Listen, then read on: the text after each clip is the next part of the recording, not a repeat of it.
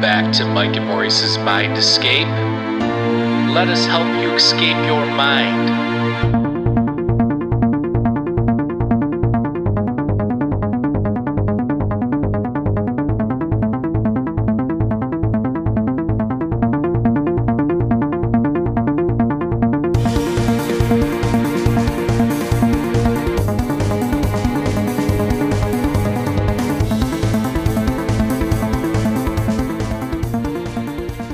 Folks, welcome back to Mike and Maurice's Mind Escape. We have episode number 134 today, Secrets of the Norse, with our guest Arthur Koopmans, and we're glad to have Arthur on. He runs a really very interesting page, so you should definitely check out his website. I'll add his links down below the video, and he's also active on Twitter. But welcome to the show, Arthur. Oh, thank you. I'm glad to be here. Thanks for joining us. Yeah. So this is going to be a two-parter, I think, or, we'll see how it goes, but most likely a two-parter. And the first part, we're going to be talking about Norse and Viking mythology and just going through some of the correlations you've made with the constellations and all that. So, but let's start off with a little bit of your background. How did you get into this, and what interested you in the topic? Okay, so before I dived into Norse mythology, I started out as a game artist, and I took a lot of inspiration for my game art from mythology.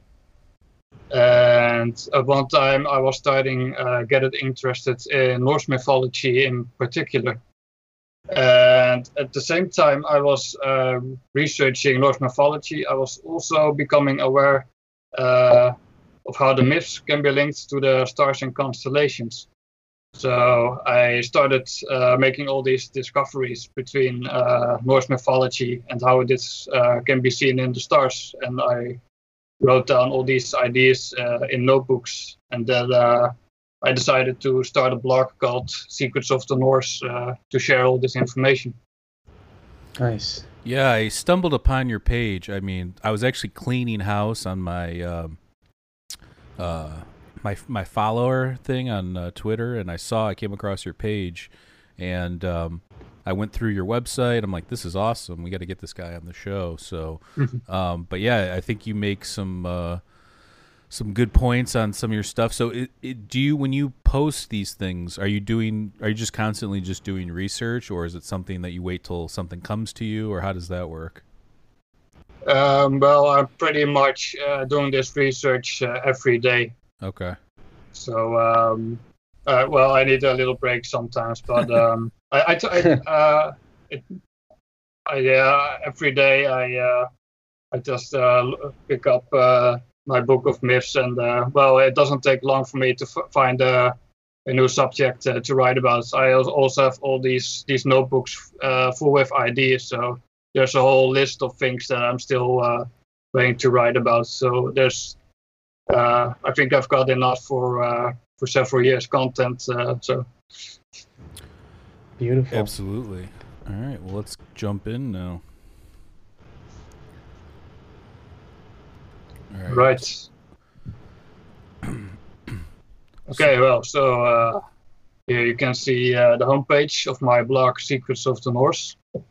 This is where I put all my research of the Norse star myths. And the first myth that I really started researching in depth is the myth in which the Norse god Odin hung himself from the world tree to discover the runes. So the runes are basically this sacred alphabet of the people of Northern Europe. So this myth, when I read it, it was a riddle to me. I thought, why did Odin have to hang himself from a tree in order to discover these runes? I wondered what was the logic behind that. So I wanted to know, what are these myths all about? Where are the gods coming from? What's the idea behind these stories? So have you always had kind of affinity for like the Norse culture? Are you Scandinavian yourself, or do you have some sort of connection to it? Well, I'm not Scandinavian myself, so I do feel like a bit of an outsider when researching the Norse myths. But the myths from Scandinavia, they are what's coming closest to whatever mythology would have been here in the country that I live. So I live in the Netherlands, and pretty much all of the old stories have been lost to us because of Christianity. So it's because of what we know of Norse myths that we know this wider North European culture of which the Netherlands is a part. Right. Yeah, I know a little bit, but a lot of what I know is either from school or just by passing, or actually that show, the Vikings on History Channel. I don't know if you've seen it. So, some of it's obviously fiction, but they add in like some historical people and historical timelines into the mix, so it's a little bit of fiction, a little bit of fact, kind of a thing. And yeah, the Vikings were definitely the Christian Crusades. Tried to convert them all into from pagan to more of a one God belief system, or monotheism. Yeah, that's right. So with the Odin thing, so Odin is like the Thor, right? He's like the Thor or the Zeus type character within Norse mythology. Odin is a distinct god from Thor. So we go to the next slide perhaps, and then I'll introduce Norse mythology, and then we can look at who Odin is. Okay. So the Norse myths and their gods. So you mentioned Odin and also Thor and also Loki. They all come from the region of Scandinavia in Northern Europe. And that's, of course, also where the Vikings come from.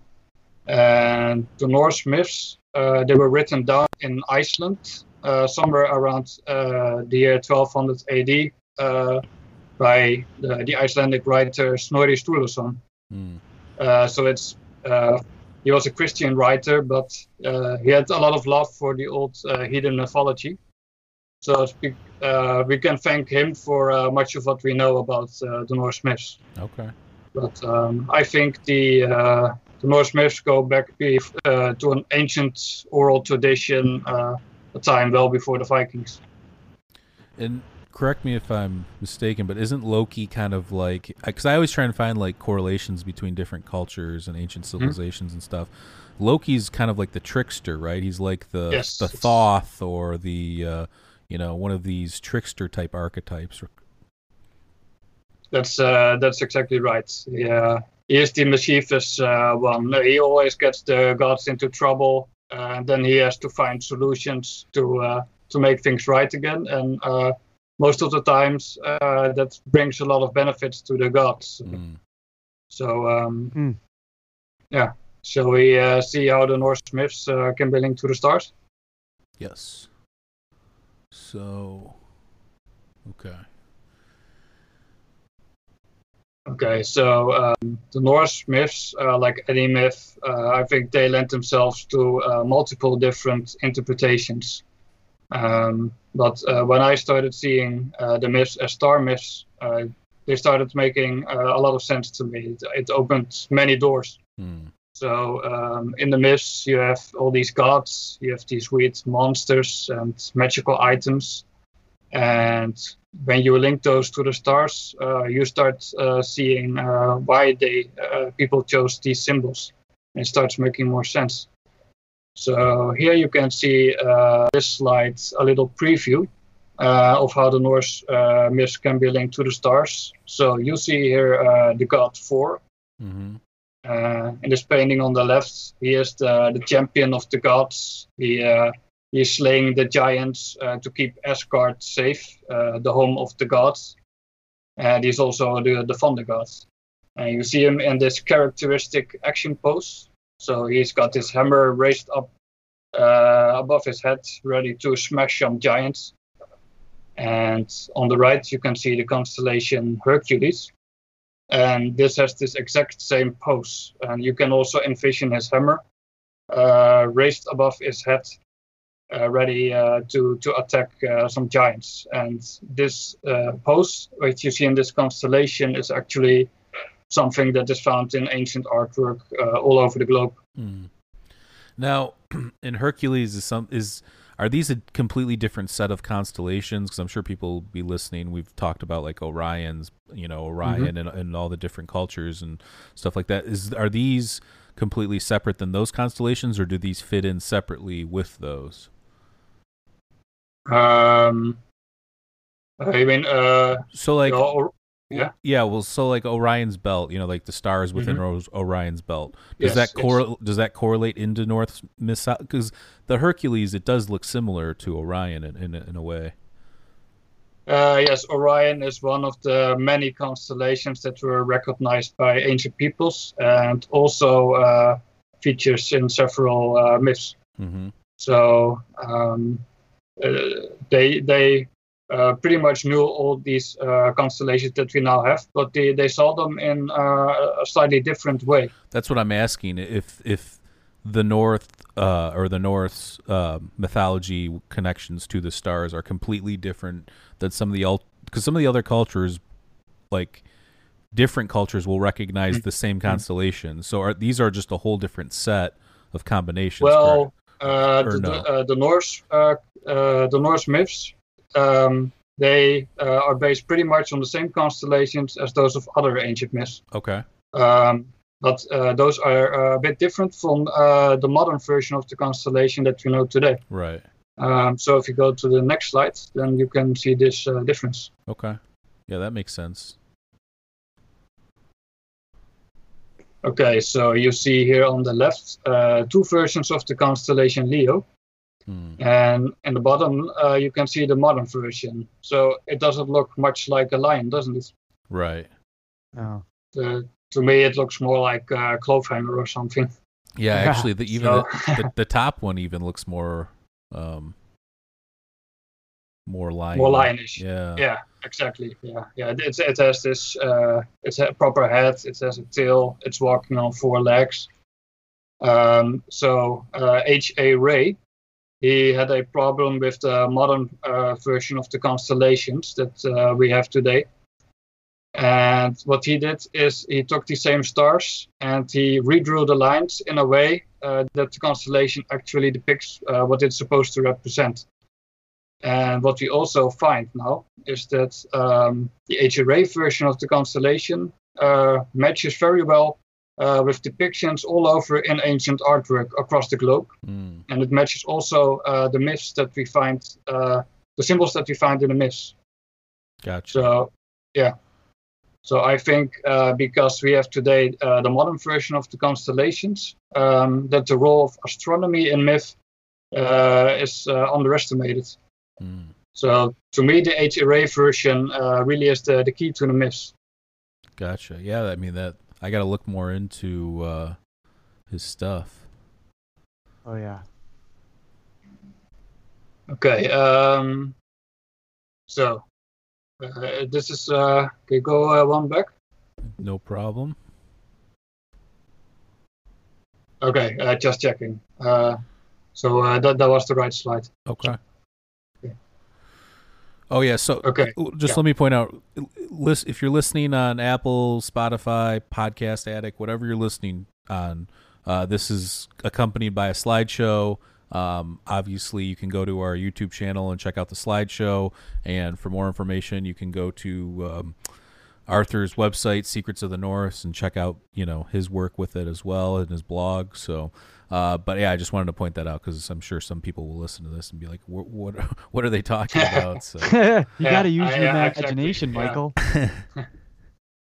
Yeah, it's a pretty visual thing, the constellation. So on the slideshow, of course, you can see the images, but I'll try to describe what they look like and what role they played in myths. Sure. So here on the left, we see four different examples of what Richard Casaro would call the God Self icon. Mm-hmm. So are you familiar with Richard Casaro, perhaps? No, but I'm familiar with all of those gods on the left. Yes. So this so-called God self icon, it's basically a depiction of a deity holding two symmetrical objects on either side of its body. So on the top right, you see a Minoan snake goddess holding these two snakes. Mm-hmm. Now, when we go to the right, you see the constellation Ophiuchus. And Ophiuchus is called the snake holder. Mm. And you can see Ophiuchus as a human figure holding a snake on either side of his body. And so all these God self icons that you see can be linked to this constellation Ophiuchus. So what I believe this shows is that ancient cultures worldwide recognize this exact same constellation. Right. Yeah, there's some interesting ones, and especially the Viracocha, some of the mythology that even pre-Columbian. So, yeah, I don't know. That looks very similar. I mean, I've got to admit to anybody listening, you should definitely check this out because, I mean, I could definitely see in all those examples. Is there even more examples than that, or are those the only four that you? Oh, there were way more examples. Yeah, Rich Casoro, he showed like 12 or 24 of them in one picture. So okay. I took a few examples from them. Sure. So, but these same symbols, they can also be found in the world's ancient myths. So on the next slide, I'll show you an example. Okie dokie. Here we go. Okay, so Star Myth researcher David Madison, who wrote Star Myths of the World series, he took these constellations of H.A. Rey and he discovered that the world's myths are based, can be seen as linked to the stars and constellations. So they are part of this ancient worldwide system. And David Madison pretty much laid a new foundation for astrotheology and it's what he himself calls star myths. And it's also David Madison who looked at the myth of Odin's hanging. And he deciphered the first part of that myth that deals with how Odin hangs from the tree. So shall we see how that myth is linked to the stars? Mm.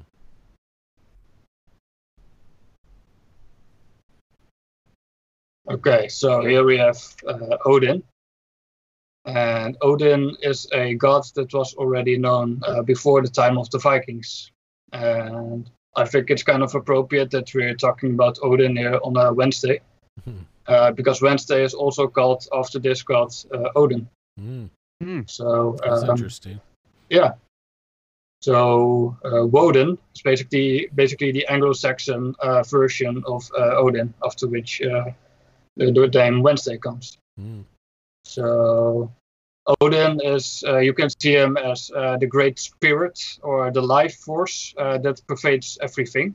And he is the god of inspiration and poetry. During the Viking Age, he also developed into a god of war. And he was always on this relentless quest for more wisdom and knowledge because he wanted to become this all-knowing, all-powerful god. So, and I believe Odin too can be linked to the stars. Yeah, he has. Does he have a patch or one eye? Because that's how they depict him on the show Vikings, and he always has a raven on his shoulder. That's right. Yes, he is also called the one-eyed god because he sacrificed his own eye to gain knowledge of the unknown. So he did pretty extreme things to gain more knowledge. Now, do you know, I mean, it's hard to tell, but so like mythology, some people suspect is just based off of extraordinary real people maybe, or like you're saying correlation to the stars. While maybe they got the idea from the stars or the archetype of him, is it possible that some great person named Odin lived a long time ago and then his oral tradition was just passed on, or is that, do you not think that there's anything to that? Well, it could be. There's not really hard evidence to prove that there was this historical figure called Odin. So I do think the myths lend themselves to different interpretations. And we could perhaps find traces of ancient history in them. And perhaps behind some of the gods there were real people, but that's hard to tell. But what we do know from the evidence, I think, is that the myths are based on this celestial memory system based on the stars. Sure. That's basically what these myths were written in, whatever meaning they had or where they originated from. Yeah, and obviously they were probably one of the better seafaring people, along with maybe the Minoans and a couple others. Oh yeah, definitely. So they had to know the stars, right? I mean, that was the way to get around. Yep. And perhaps the Minoans even visited Scandinavia during the Bronze Age. There's some speculation about that too. I believe it. I believe it too. They're trying to link the Minoans to the U.S. too, or North America. Yes, yeah. yes. So they have some similarities to the Maya culture, definitely. So here we see the constellation Ophiuchus again. What David Matheson showed in his research is that Ophiuchus can also be linked to this god Odin. We've seen that Ophiuchus is the snake holder, and he can be seen as holding two snakes on both sides of his body. But you can also envision it as one giant snake that he holds with both hands. Mm-hmm. And when you envision the snake as a rope instead, then you can see how he was also called the god of binding and releasing. So he could also symbolically bind people's minds with fear, but he could also release your mind from all boundaries. So he's basically the god of mind escape. Okay, yeah. There we go, baby. Yeah. There we go. To all you escapees out there. Yeah. Yeah, I like it. Right. So there is more evidence that links Odin to the stars. So you already mentioned the ravens. Yep. So Odin has these two ravens called Hugin and Munin, and they represent his thought and his memory. So what do we find here above Ophiuchus in the sky? We find two bird constellations called Aquila and Cygnus, and they are the eagle and swan. Mm-hmm. But in Norse myth, they can represent Odin's two ravens. Yeah, and Cygnus, I mean, that's there's a lot of people trying to correlate Cygnus, and I know we've had Andrew Collins on the show before, who's done a lot of work with Cygnus, and there's a lot of ancient megalithic structures that align with Cygnus and obviously other constellations. Mm-hmm. But yeah, I think that's an interesting one for sure. But I've never heard of this other one, the Aquila. Okay. It's Latin for eagle. Yes. Okay. Yeah. So the Cygnus mystery definitely shows how one constellation alone can lead you to this enormous rabbit hole. So, shall we see how we can link the runes to the stars? Sure. We shall. Okay. So first, let's see what are the runes. So the myth says that Odin, he discovered the runes, and he carved the runes then for the benefit of the gods. So you can see the runic signs here on the left. These are from the Elder Futhark alphabet. And to the Vikings, they were letters of an alphabet, but they also represented magical signs. So the rune Urus, for example, the second in the top, represents strength. So if you needed strength in your life, you could call upon the Urus rune, for example. Yeah, so, some interesting names there. And actually, I know they're always trying to look for ruins all over the world too. I know that there's people that claim to have found ancient ruins in parts of the east coast of the United States. Yes, and the Kensington Runestone. Yeah. Well, who was the first person to land in like Newfoundland? Was it Leif Erikson or?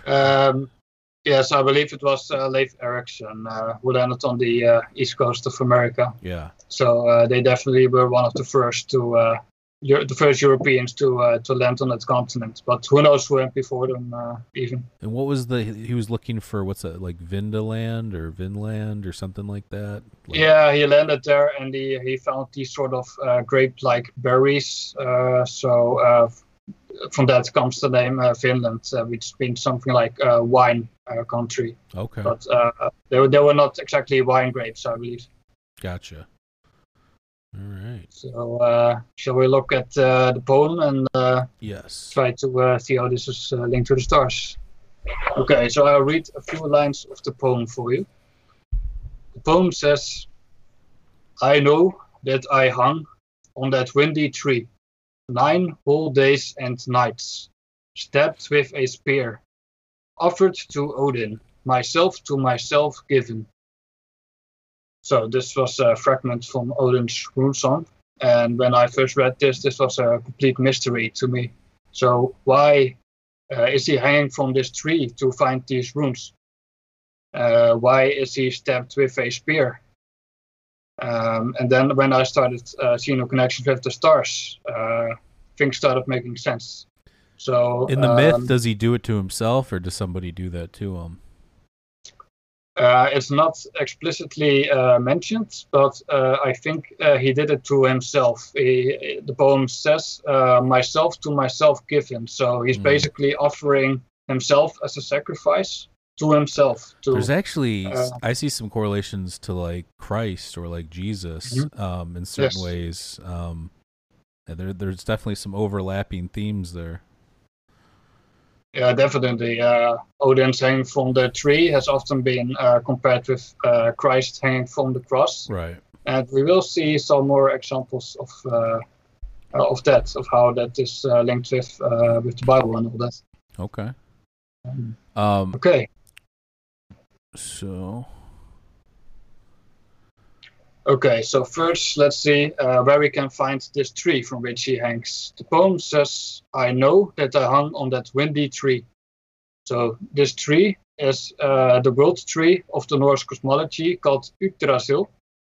And it's basically the world axis, the central pillar of the cosmos that connects heaven with earth. So like the axis mundi of... Yes, the axis mundi, exactly. And in this tree, we also find 9 different realms of the Norse cosmos. And this axis mundi can be linked to the band of the Milky Way that we can see in the night sky. So a giant evergreen tree was one way in which this cosmic pillar was symbolized. And in the image on the right, you can see the Milky Way band. And you see this very bright part there in the bottom. Okay. That is the galactic core. So you're basically looking here at the center of our own Milky Way galaxy. Gotcha. And right there, where at the galaxy center, you see the constellation Ophiuchus hanging there. Right. On this Milky Way tree. So we take a closer look at how Odin is hanging there. Somebody just commented real quick. It says, Lord Pakal's tomb lid depicts the same scene from Havamal, where Odin hangs and falls back from the tree from the fourth winds. That's right. I have seen that too. David Matheson too has wrote about that in his book. So this Pakal scene, it basically uses the same constellations to depict a similar story. There are some very interesting similarities between Pakal, built by a certain Wotan. So perhaps there's a similarity there with Wotan, or which is Odin. Who knows? So that's very interesting indeed. Yeah. Well, thank you, Sue, for commenting.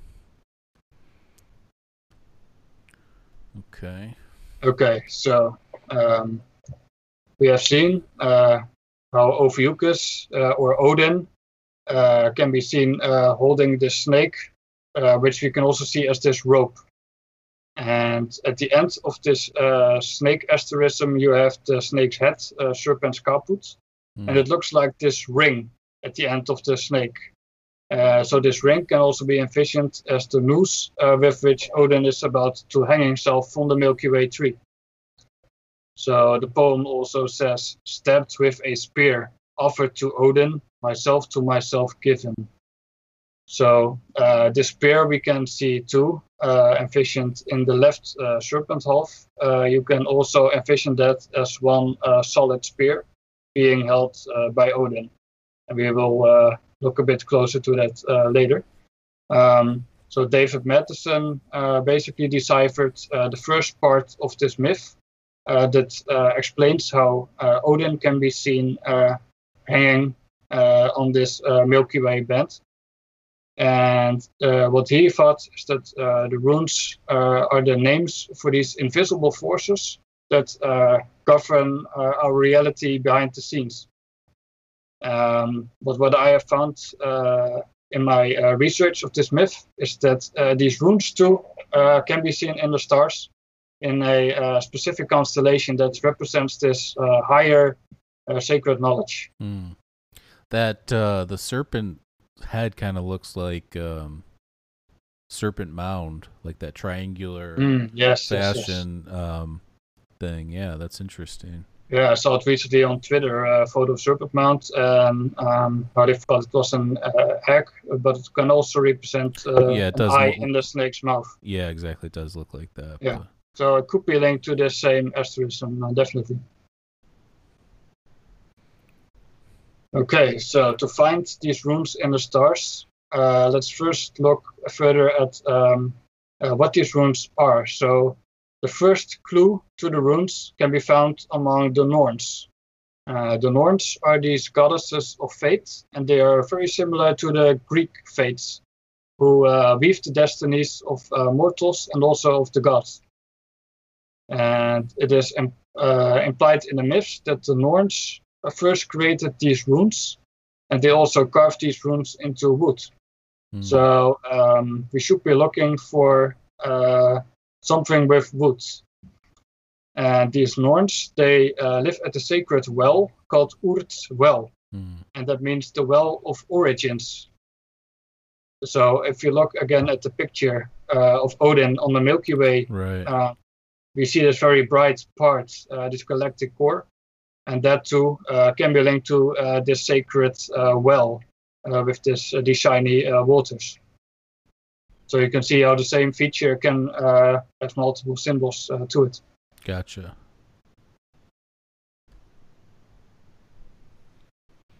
Okay, so the second clue to the runes can be found in the writings of the Roman history writer Tacitus. And he wrote about the ancient Germans in the 1st century AD.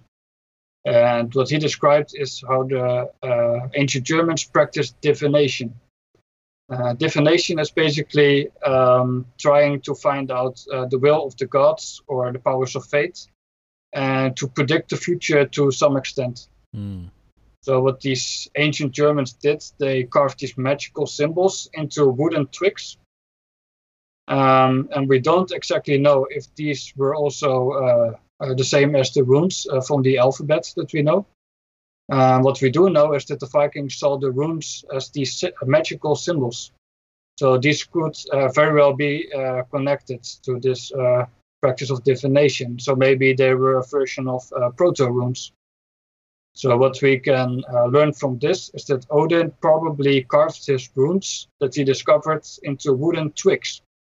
The myth implies that he found a total of 9 runes. So what we should be looking for is Odin carving his runes into 9 wooden twigs. So that I guess my question would be too is I know, and we talk a lot about it on this show, but psychedelic use, and the Vikings definitely used psychedelic mushrooms. It's well documented, or they're known as the berserkers. My question would be, do you think that maybe even taking some of these entheogens and then knowing, the mythology and then maybe interacting with that mythology, creating even more of this myth or these oral traditions that way? Or do you think that it's purely from imagination of just looking up at the stars? Well, I have also looked into the entheogen angle, and I think that too can definitely play a major role in the myths. So if the stars are this celestial memory system, you can pretty much attach all these other things to it. So you use the stars to explain certain phenomena, such as, for example, the things you experience when you are in a sort of altered state. So that's certainly a possibility that we should take very seriously. Sure. So the final third clue to the runes is found in the poem. So the poem says, I peered right down in the deep. Crying aloud, I lifted the runes. Then back I fell from there. So what the myth is telling us, that Odin looked down into the deep, and there he discovered these runes. So now we know that Ophiuchus is linked to Odin. We should be looking somewhere below the constellation Ophiuchus and somewhere near the galactic core. Okay. So shall we see Yes, we shall. where we can find these runes? Okay, there you go. So here, below the constellation Ophiuchus, you have this constellation that I think represents these 9 wooden twigs into which Odin can be seen carving his runes. This is the constellation Scorpio. So we know Scorpio as a scorpion, right? Mm-hmm. So he is the scorpion in Greek mythology, but in Greek myth he also represented several other things, among which the Lernaean Hydra with its 9 heads. Right. So you can see how Scorpio has this sort of snake-like body, this long, slim body, and out of it emerge these 9 heads, and they sort of spread out like a fan. So you can see in it a 9-headed snake, but I believe you can also see in it a branch coming from the Milky Way tree, spreading out into these 9 wooden twigs. Are the stars, those 9 stars that shoot off, that's connected, are they major stars? Like, can you see them pretty easily from a clear sky, or are they something that you kind of had to put together a little bit more? The stars in Scorpio, they are pretty bright stars. Scorpio actually contains a lot of very bright stars. Okay. So it's definitely one of the more striking constellations that you can see. Okay. And when we look at Odin's spear, when we extend the line of the spear towards the constellation Scorpio, I see that. You can see that the spear touches Scorpio right at the point where it branches off into these 9 twigs. So you can see him carving the runes with his spear into these twigs represented by Scorpio. Yeah. And if you were going to kill some monster that had 9 heads, you want to get it at the base there. Exactly. And right where the spear hits, by the way, is this very bright red star. Okay. Can represent the wound from the spear, but okay. So we see what we can learn from this. Yes. Okay, so to sum it up a bit, the runes were created by the Norns and then carved by Odin. Odin carved the 9 runes with his spear into the twigs of the world tree Yggdrasil. And so you can see Scorpio as this branch coming out of this cosmic pillar, this Milky Way tree, into these 9 twigs. And we find these same symbols in another myth. So we have already talked about the Bible a bit. Yep. So here we are in the Garden of Eden. So we have seen how the runes can represent this divine knowledge coming from this tree of life. And we see here in the Genesis story of Adam and Eve, we have this tree of knowledge, and in the tree you have the snake. And the snake gives this forbidden fruit, this forbidden knowledge to Eve. So we can see Scorpio as the snake in the tree of knowledge. And what do we see right next to Scorpio? We see the constellation Virgo as Eve. And you can see she has her arm outstretched, ready to receive this forbidden fruit. Okay. So, in their when you make these kind of correlations, what in terms of What are you just putting the pieces together as you see them, or are you looking for connections, or how do you do that? Well, it's a continuous process of I don't see when I look at the myth at first sight.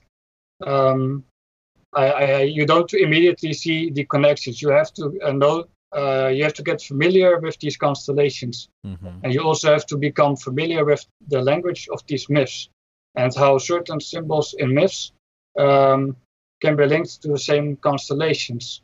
So I learned a lot about this from the work of David Madison. So he provided me with a pretty good basis so that I could decipher these myths for myself.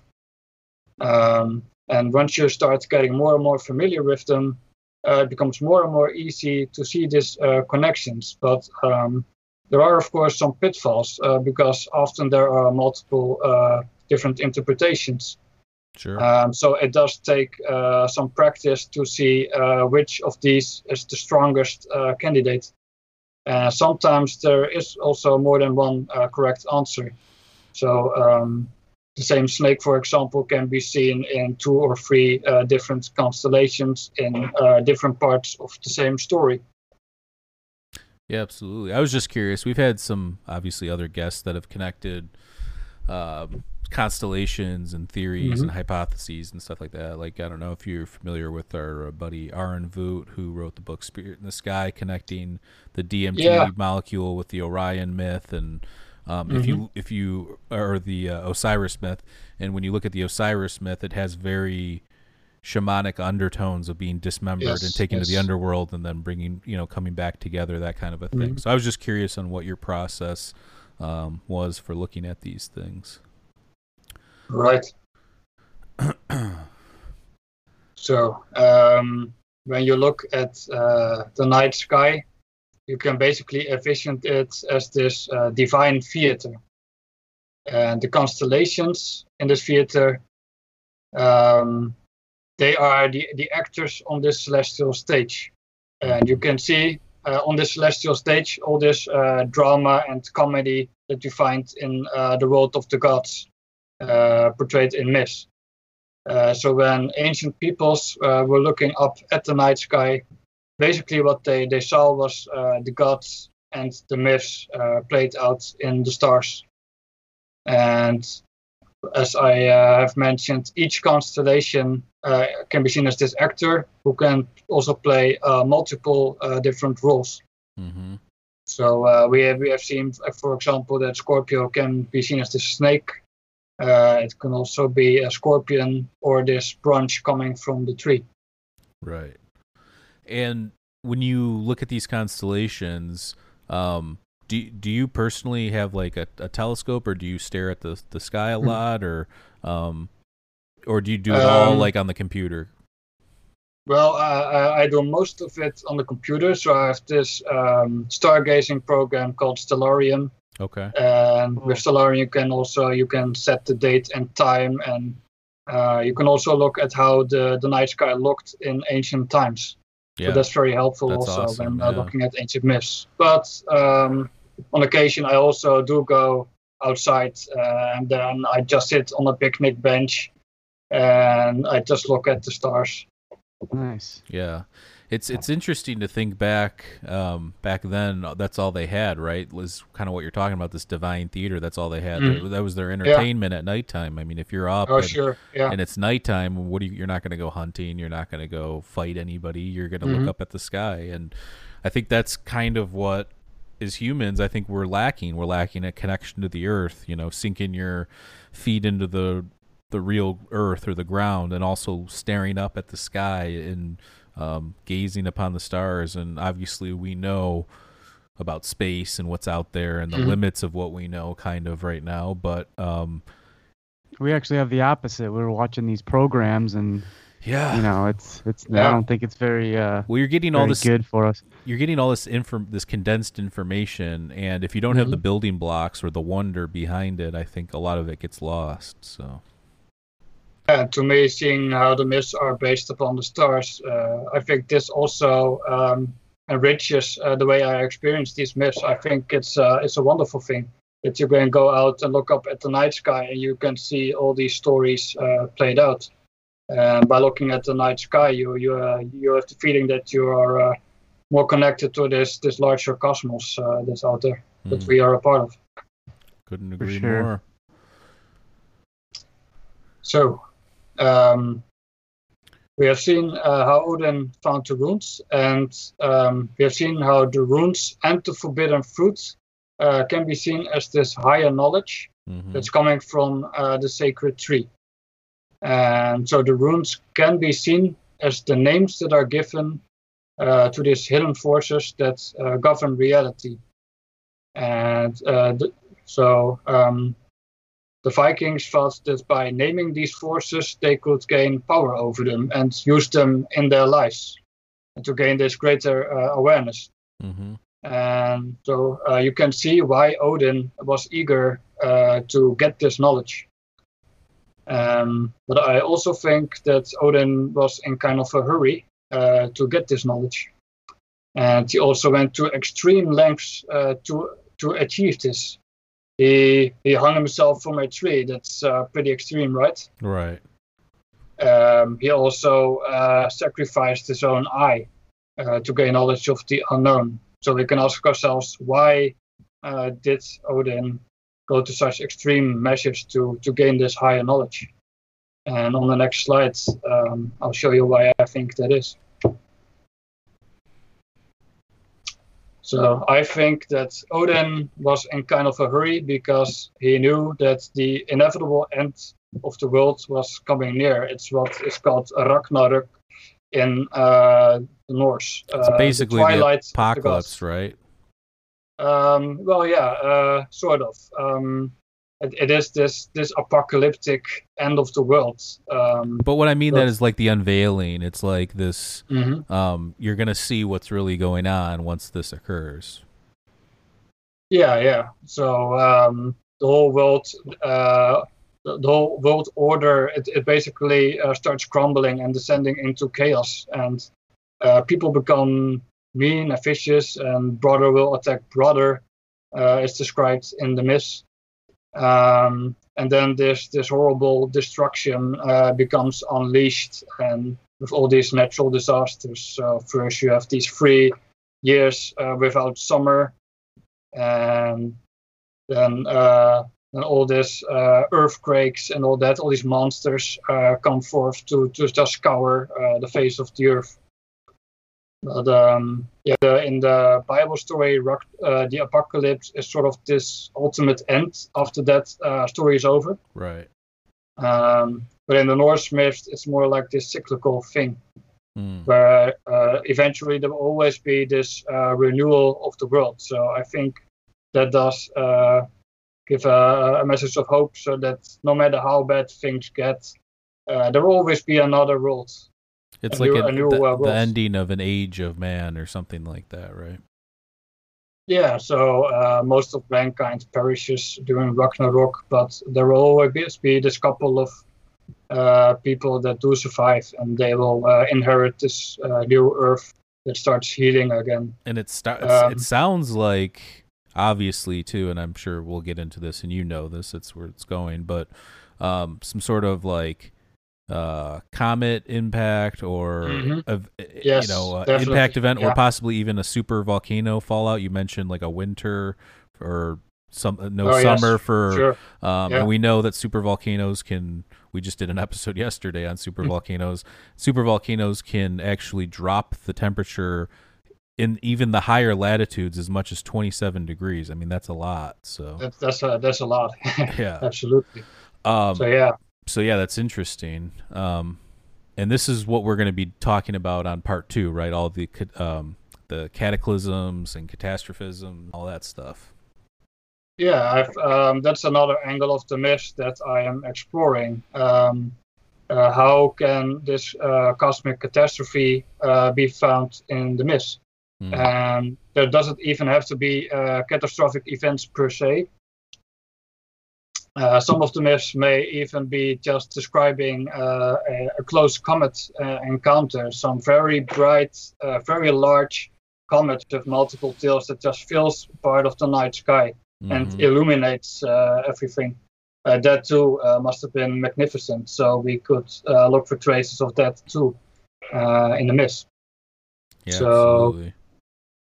Yeah, so what Odin's also doing is he is raising the dead to question them about Ragnarok.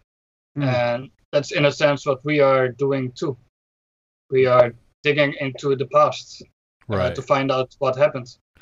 Well, also that has some connections to the Bible as well, because isn't that what happens during the apocalypse? You know, like you'll be saved if you're, you know, you'll be risen from the dead if you're good, and if you're bad, or something along those lines. I don't know exactly. A rapture. Yeah, something like that. But yeah, there is obviously some correlating stuff, but I don't know. I think it's interesting when you look at the history of the Norse mythology and the Vikings and stuff, because people don't really talk about. I mean, we got into all this stuff, obviously, like Graham Hancock, Fingerprints of the Gods, Magicians of the Gods, all that kind of stuff. But with all that, you don't see too many people talking about the Norse and the Viking stuff, and I think it's important that there's people like you doing that. I think that there are connections to be made, and there's so much mythology throughout our history and through the world that I don't know. I think that you're doing some good stuff here. I like what I'm seeing. Yeah, thank you. I think indeed the Norse myths may be a bit underestimated. I mean, Vikings are popular, but yeah, I think, and especially if you like catastrophism too, the Norse description of Ragnarok is very vivid. And the Norse myths, they are unique in their own right. They tell the same stories, but with this unique northern flavor to it. And then here we go. There's your info. You're active on Twitter at Norse Secrets. You're on Instagram. You're on Facebook. You can go to his website at secretsofthenorse.com. I'll put the link down below the video. And go to his page, buy this man a coffee. That's what he's asking for payment as people to buy I like coffee. That. Actually, that is interesting. I like how you did that. That's good. I assume you're a big coffee drinker, so that probably over a year's period might cost a decent amount. Yeah, sure. Yeah, I think doing research and writing, reading, I think that goes very well with coffee, you know? Same. Yeah, I agree with that. Well, you're in the Netherlands, too, so what kind of coffee are we talking about? You know what I'm saying? Well, I'm just joking. Yeah. Okay. Hey. That's what us Americans think of the coffee shops there, so... All right. That's how how a lot of coffee shops. That's how it used to be, right? Now America is just one large coffee shop. So, in terms of your blogs, so people can just check out everything, and everything's there on your website. And do you have anything else that you want to plug, or? I think that was pretty much it. So if you are interested in learning more about the Norse myths and how they are connected to the stars, you can go to my blog and find out more about it, and also more about the Odin myth that we talked about today, because we have only dealt with something like 7 lines of the poem. So there's this extreme amount of information in just a few lines of the poem. So what do you think what was putting everything together, the poem and all this stuff? What do you think the entire picture is, or what do you think's going on from the entire picture? Well, I think what the part of the poem that we have talked about today, that is pretty much the essence of it. Okay.